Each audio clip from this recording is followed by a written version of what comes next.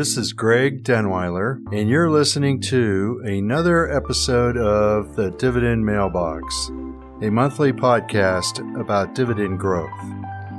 Our goal is to stuff your mailbox full of dividend checks and make each year's check larger than the last.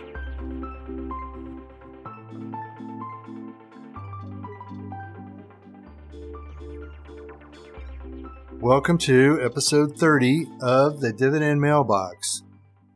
And today we're going to take a slightly different approach to the whole universe of growing dividends. You hear about these companies that pay very attractive dividends. They have 6, 8, some 12% or even higher. Then you hear about buybacks. Companies are aggressively buying back their stock. Then you get into leverage. Companies are borrowing money. Either they're using it partly to buy back stock or even to help bump their dividend, trying to make it more attractive to investors. But today we're going to try to just create a simple framework to figure out, okay, should a company really be doing what it's doing? And what we're going to use as the base for this is we're just going to look at a 3-decision model on what it looks like for a company to pay a dividend and will it have a good chance of being sustainable. And then we'll just finish. If you're not aware, Charlie Munger was the partner of Warren Buffett in Berkshire Hathaway. He died a few weeks ago. So there's been a lot written about Charlie Munger, and I thought it'd be a good idea just to bring up some of the wisdom that he has said over the years, because they really do, I think, come back to the whole idea of dividend growth and companies that have sustainable cash flow growth. So before we get into this month's episode, I just want to quickly mention that we've talked about Union Pacific in the past, and we do have our much more detailed report that we will attach in the show notes so that you'll be able to see in a little bit more detail our evaluation of Union Pacific.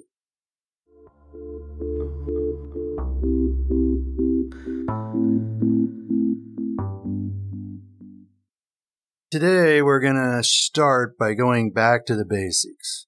And we're going to look at what comprises a good long-term dividend growth strategy, what a company needs to be able to sustain that dividend growth.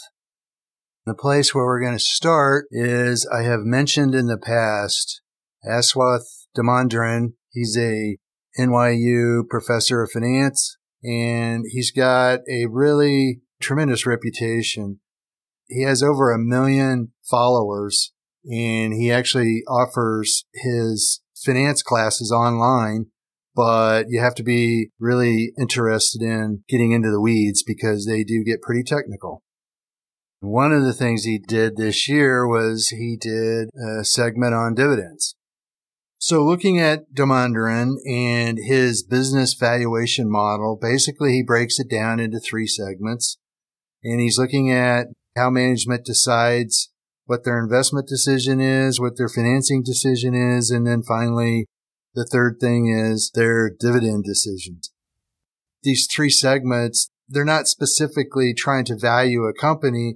They're more looking at how a company creates value over time and whether these decisions are really sustainable or not. The first one is the investment decision. And here you're looking at, are companies investing in assets that earn more than their hurdle rate? And the hurdle rate is pretty much, we're going to define it as more than their cost of capital. The second component, decisions they make in regards to financing. And here they look at using equity versus debt and what that balance should look like. Because it's not necessarily all equity. It's definitely not all debt 99% of the time. There's some mix in the middle that will create an optimum strategy for the company to be able to go out, make investments, and have the lowest cost of their capital. And then the final thing is the dividend decision. And here, businesses have 4 general phases of a life cycle.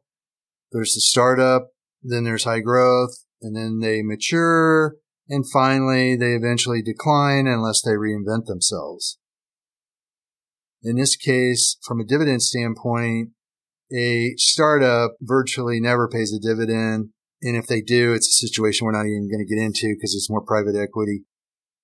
Companies that are into the high growth stage, usually they have a lot of reinvestment opportunities. It just doesn't make sense for them to pay a dividend because the company is using all their capital to grow, continue to reinvest into the company. Usually they create a lot more value, and it just doesn't make sense for them to pay any of their cash out to shareholders. And they're certainly not going to be buying back any stock because if anything, they're going to be issuing more stock. But as a company matures, they become more profitable. This is where our whole dividend growth philosophy comes from. Because here you're into companies that are starting to generate excess cash and they just don't have an unlimited source of reinvestment opportunities, so they begin to pay out dividends. And then in some version of decline, sometimes the dividends can get extremely attractive. And unless a company reinvents itself, eventually they cannot sustain the dividend and they start to cut it or completely eliminate it, or worst case, some of the famous names, Eastman Kodak, there's a huge list out there. You've heard of them. And eventually they just die. So one of the points that Damodaran makes is ultimately a company is owned by shareholders. And the value of a company is determined by how much and when a company gets cash back out. It really comes out in two forms. It comes out in dividends and it comes out in ultimately the company is sold or it's merged with another company and then you end up with stock with that. So in the end, if a company is able to pay dividends, it should because that's part of how shareholders get a return on their investment. If they can't pay dividends, if they never pay a dividend, or if a shareholder perceives that they're never going to get any cash out of a company, theoretically, it's really worth nothing. So the dividend decision, you look at, okay, is a company starting to pay a dividend? Should companies be paying the dividend that they are?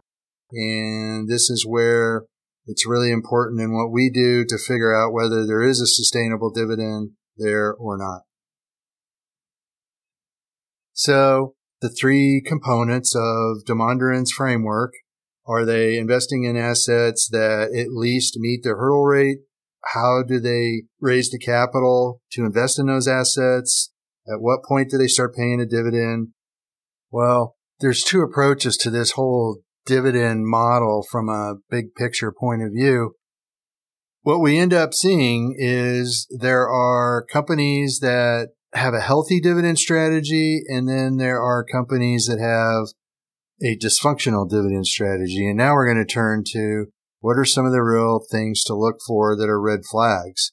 Because in the end, you don't want a company that gets into a dysfunctional dividend mindset. Very seldom is it really sustainable long term. A company that has a healthy dividend strategy is one that can easily maintain their debt payments.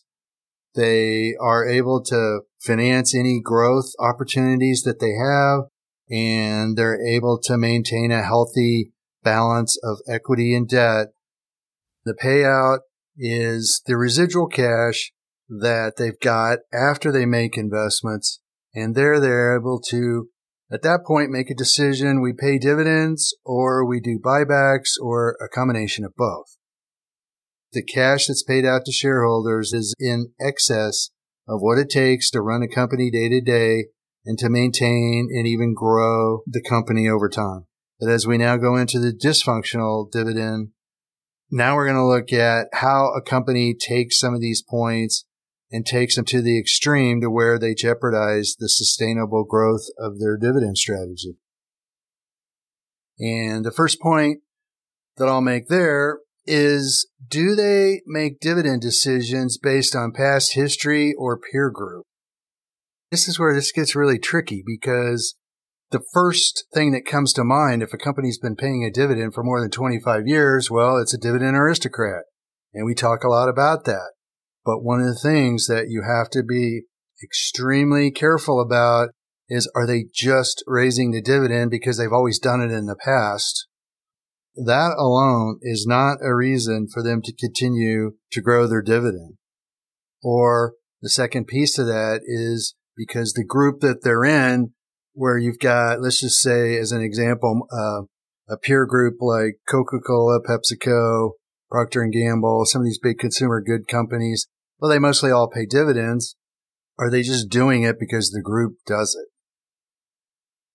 If they're not really growing profitability to the point that it justifies raising a dividend, what you see a lot, and we've talked about it in a few of the things that we hold, is they'll raise the dividend by a penny just to keep the dividend growth rate intact. And at that case, you need to really look at, okay, is this temporary? And are they going to get back on track to more attractive, sustainable dividend growth? Or is there a transition here where you're just not going to see the dividend growth anymore? We did a whole podcast on Clorox and what they were going through. In that example, you had a case where they were not earning the dividend at the point where we started to invest in it, but we thought it was going to be a reversion to the mean, and that was part of our whole story. So that's where you got to really look at what is driving management. You want to see the dividend growth as a result of the company growing. What you're going to have is you're going to have earnings growth, and that's what's going to give you a good, attractive, long-term total return. The second major point is if a company is borrowing money and they're raising their dividend and they're somewhat aggressive in buying back stock, one of the things that you have to determine is, are they borrowing money just because they can and they have room to borrow more money? Are they doing it because the industry tends to use a lot of debt? And a great example here would be IBM. And IBM has reinvented itself several times. I can't tell you whether it's number 3 or number 4 or where they're at as far as reinventing, but they've gone through another major transformation here in the last decade. And for quite a while, one of the things that was happening was debt continued to climb higher and higher as they bought back a lot of stock and they were aggressively raising the dividend. Well, 3 or 4 years ago, they really started to hit the wall to where they were not going to be able to raise the dividend anymore. In fact, if they didn't get the business turned around, then you had a situation where the dividend was potentially going to have to get cut.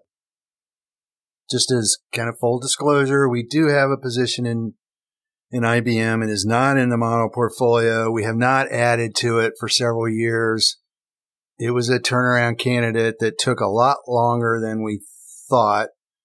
And I really was not comfortable with it for a while, but fortunately, they may have turned the corner on that thing and the stock is starting to do better. But the dividend yield on IBM got up to, I believe, around 6%. There was a real question there whether they had over leveraged, and a big part of that leverage was really just trying to drive share buybacks, and they were driving a strong dividend growth story. But guess what happens in that situation? You're not getting total return because the market looks at that and they realize that the returns on the underlying business are just not there.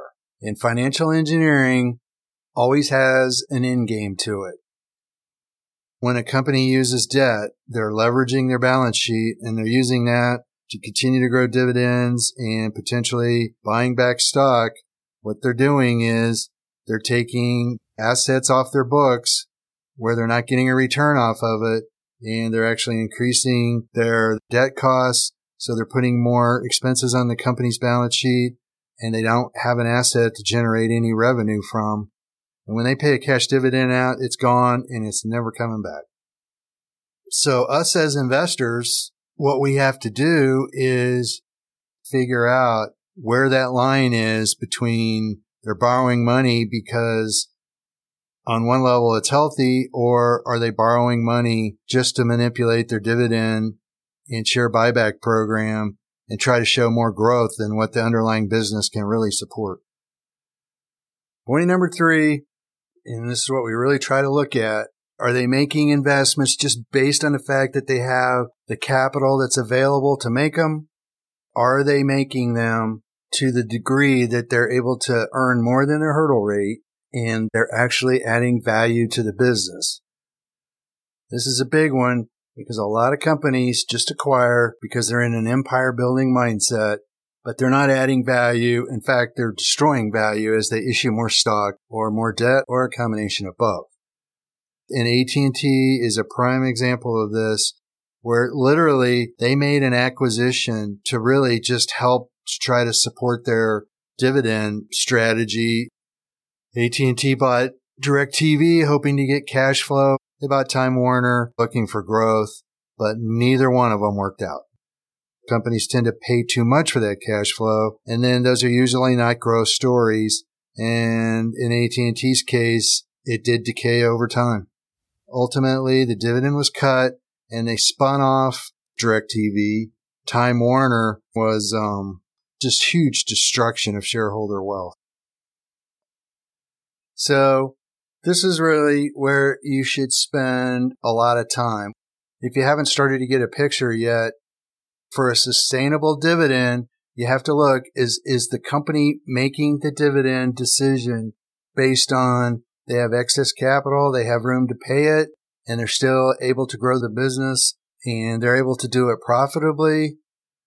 Or are they just borrowing money to grow the dividend? Are they just borrowing money because they have the capability to?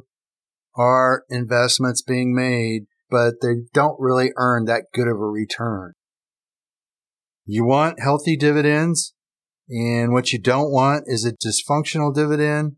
But the problem is, especially on the front end, when companies start to transition to trying to financially engineer a dividend strategy over time, you really have to understand what is going on and make some assessment whether they're healthy or not.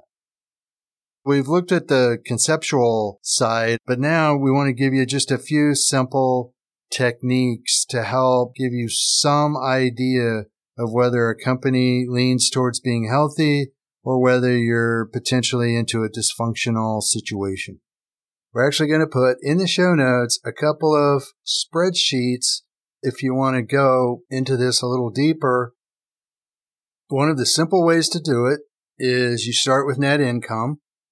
The reason why we're starting there is because that's the number that flows to shareholders. After everything is settled, debt's paid, taxes are paid, we're to the bottom line.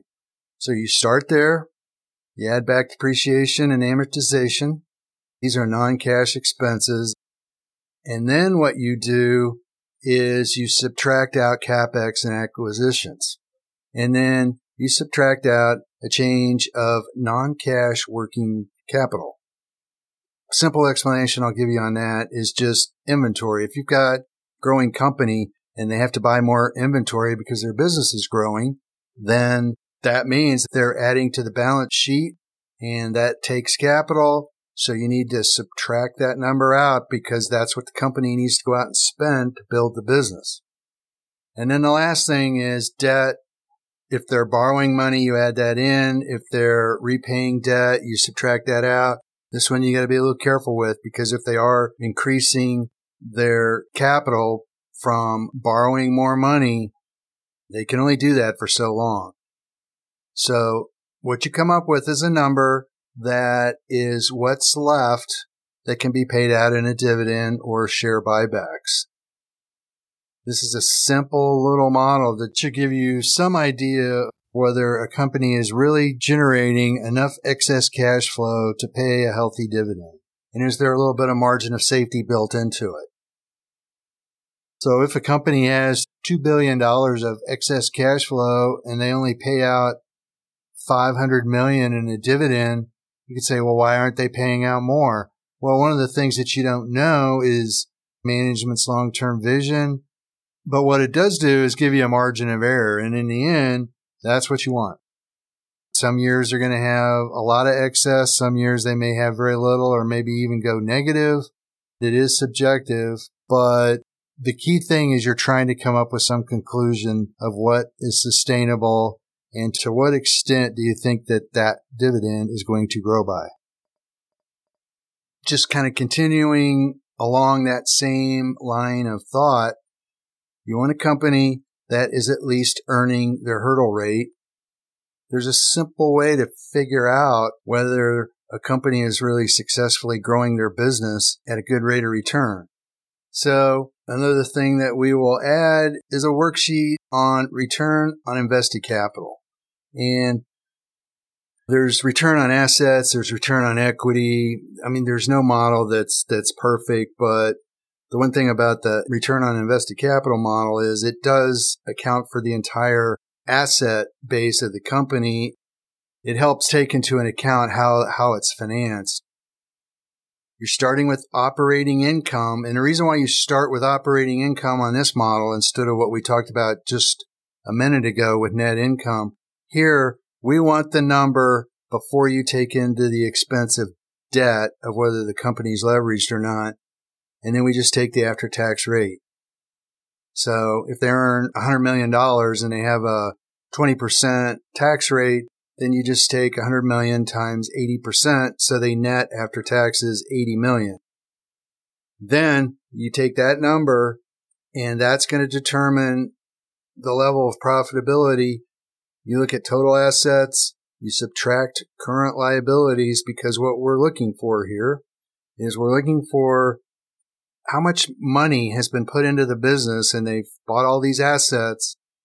But you take out accounts payable, that's considered really free financing. That's their vendors giving them free financing, giving them 30-day terms. But you add back short-term debt because there they have to pay for that. You come up with a number of, let's just say, simple explanation, the company is earning 13% on their capital. Well, a simple round number that you can use is 10%. And that's basically the cost of equity, and the cost of debt is a little bit lower than that unless they're more of a junk rated company. But anyway, we'll just use 10%. Well, if they're earning 13%, then over time they are building shareholder wealth. But as you look at the company and the asset base continues to grow, and if that 13% drops to 12, then it drops to 11, then it drops to 10% over the next several years, what that's telling you is they are not either organically or making acquisitions that are as profitable as their core business. And there you start to get into, is this company really long-term going to be able to sustain their dividend growth? This model, even though it's relatively simple, is a piece of what makes the Union Pacific story so compelling. So another thing that we're going to put in the show notes is we've gone through and we've tried to apply this entire concept to Union Pacific. And it was one that we spent a lot of time on.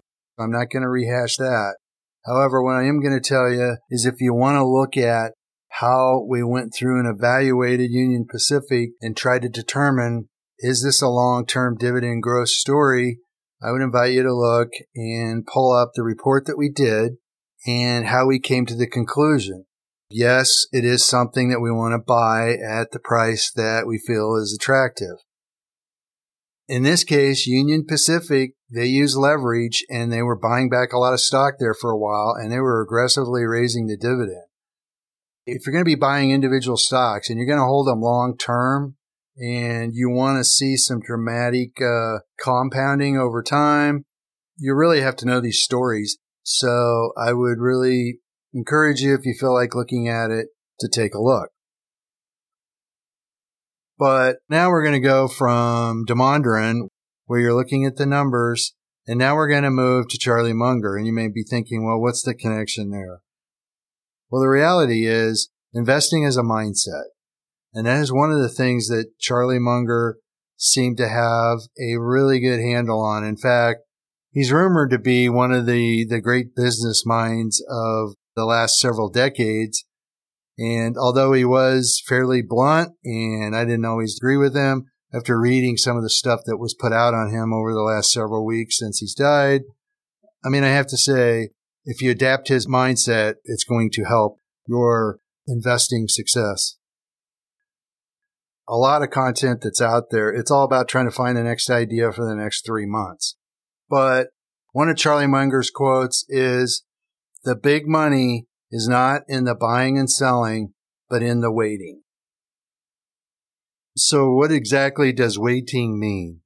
Well, the first thing may be you're just waiting to find an asset that you can buy at an attractive price, because what you're buying is a long-term cash flow stream, and what you pay for that is a big driver in what your long-term returns are going to be. Waiting for an attractive price is just the first step. Waiting for the cash flow to compound over time, that is probably the one concept that very few people truly understand, because back to the Union Pacific story, it's a slow, boring business. It doesn't have big growth numbers in it, but just waiting for that cash to compound has generated some extremely phenomenal returns over several decades. But you don't get it by buying the stock at 24 and selling it at 48. Part of waiting is the company has a strategy and you have to wait for it to develop. And a lot of times you'll see these quarterly announcements or you'll see comments from analysts. But if a company is showing discipline, you really have to wait until they can execute their strategy. And sometimes it gets interrupted by specific industry problems or things that are happening in the broader economy. You can't even predict to the end of the day, let alone what's going to happen to the end of the year. But in the overall economy, you're virtually guaranteed that if you wait, the economy is going to grow by 6% a year. And here, you're going to create wealth by waiting for the cash flow to compound, not by just waiting for the stock price to go up. And then he goes on, and another quote of his is, "All investing that is successful comes from getting more value than what you pay for." And what is embedded in that is you have to know what you're buying, and you have to come up with some idea of what the value is. If you've got good, strong cash flow, even if you overpay for it a little bit, eventually that will bail you out, and that's part of the waiting game. Another great quote that I saw here recently from Munger was, "It takes character to set with all that cash and to do nothing. I didn't get to the top where I am by going after mediocre opportunities." So I thought that was kind of fascinating, especially in a situation like we are right now, where the market's up 20%, but it's come from a handful of companies. It tests your character a little bit.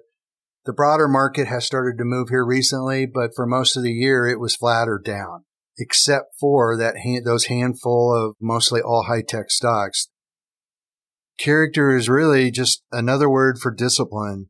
And then also knowing what you're trying to achieve and having the confidence that long term, the market will deliver the returns. Character is about being wrong for a while, but that's part of why the opportunities are so great, because there is no simple single answer.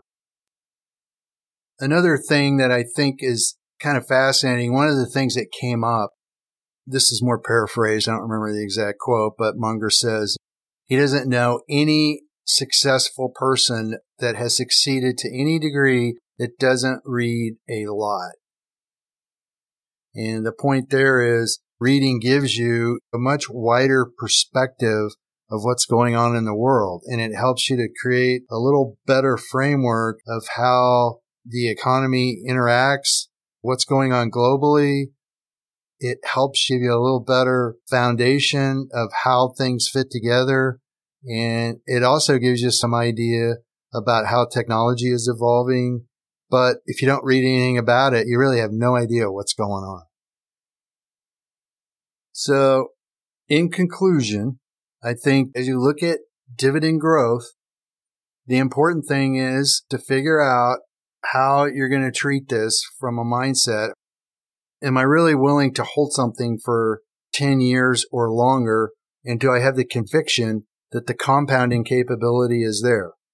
What you don't want is dysfunctional dividends unless you're just trying to find something where you're going to trade it and you're looking for a quick gain.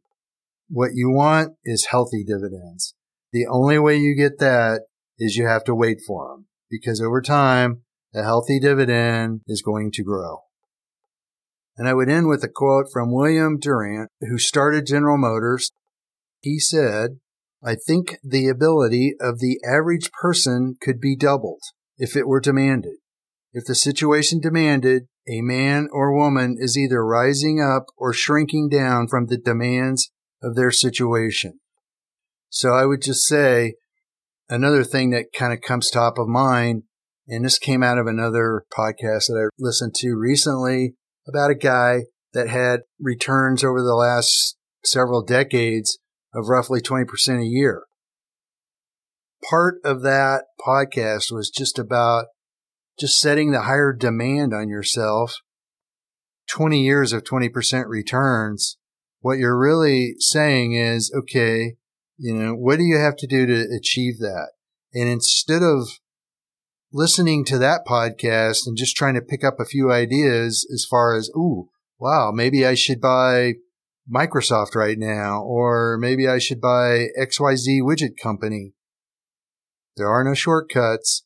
Just like William Durant said, what are you going to demand for yourself? If you're just looking for silver bullets, you got to be honest, you're really not demanding enough.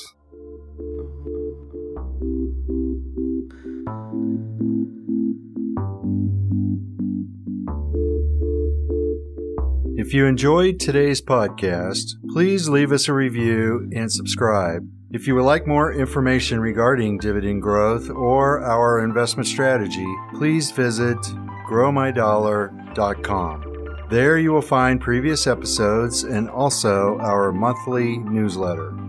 If you have any questions or anything to add to today's episode, please email Ethan, ETHAN, at growmydollar.com.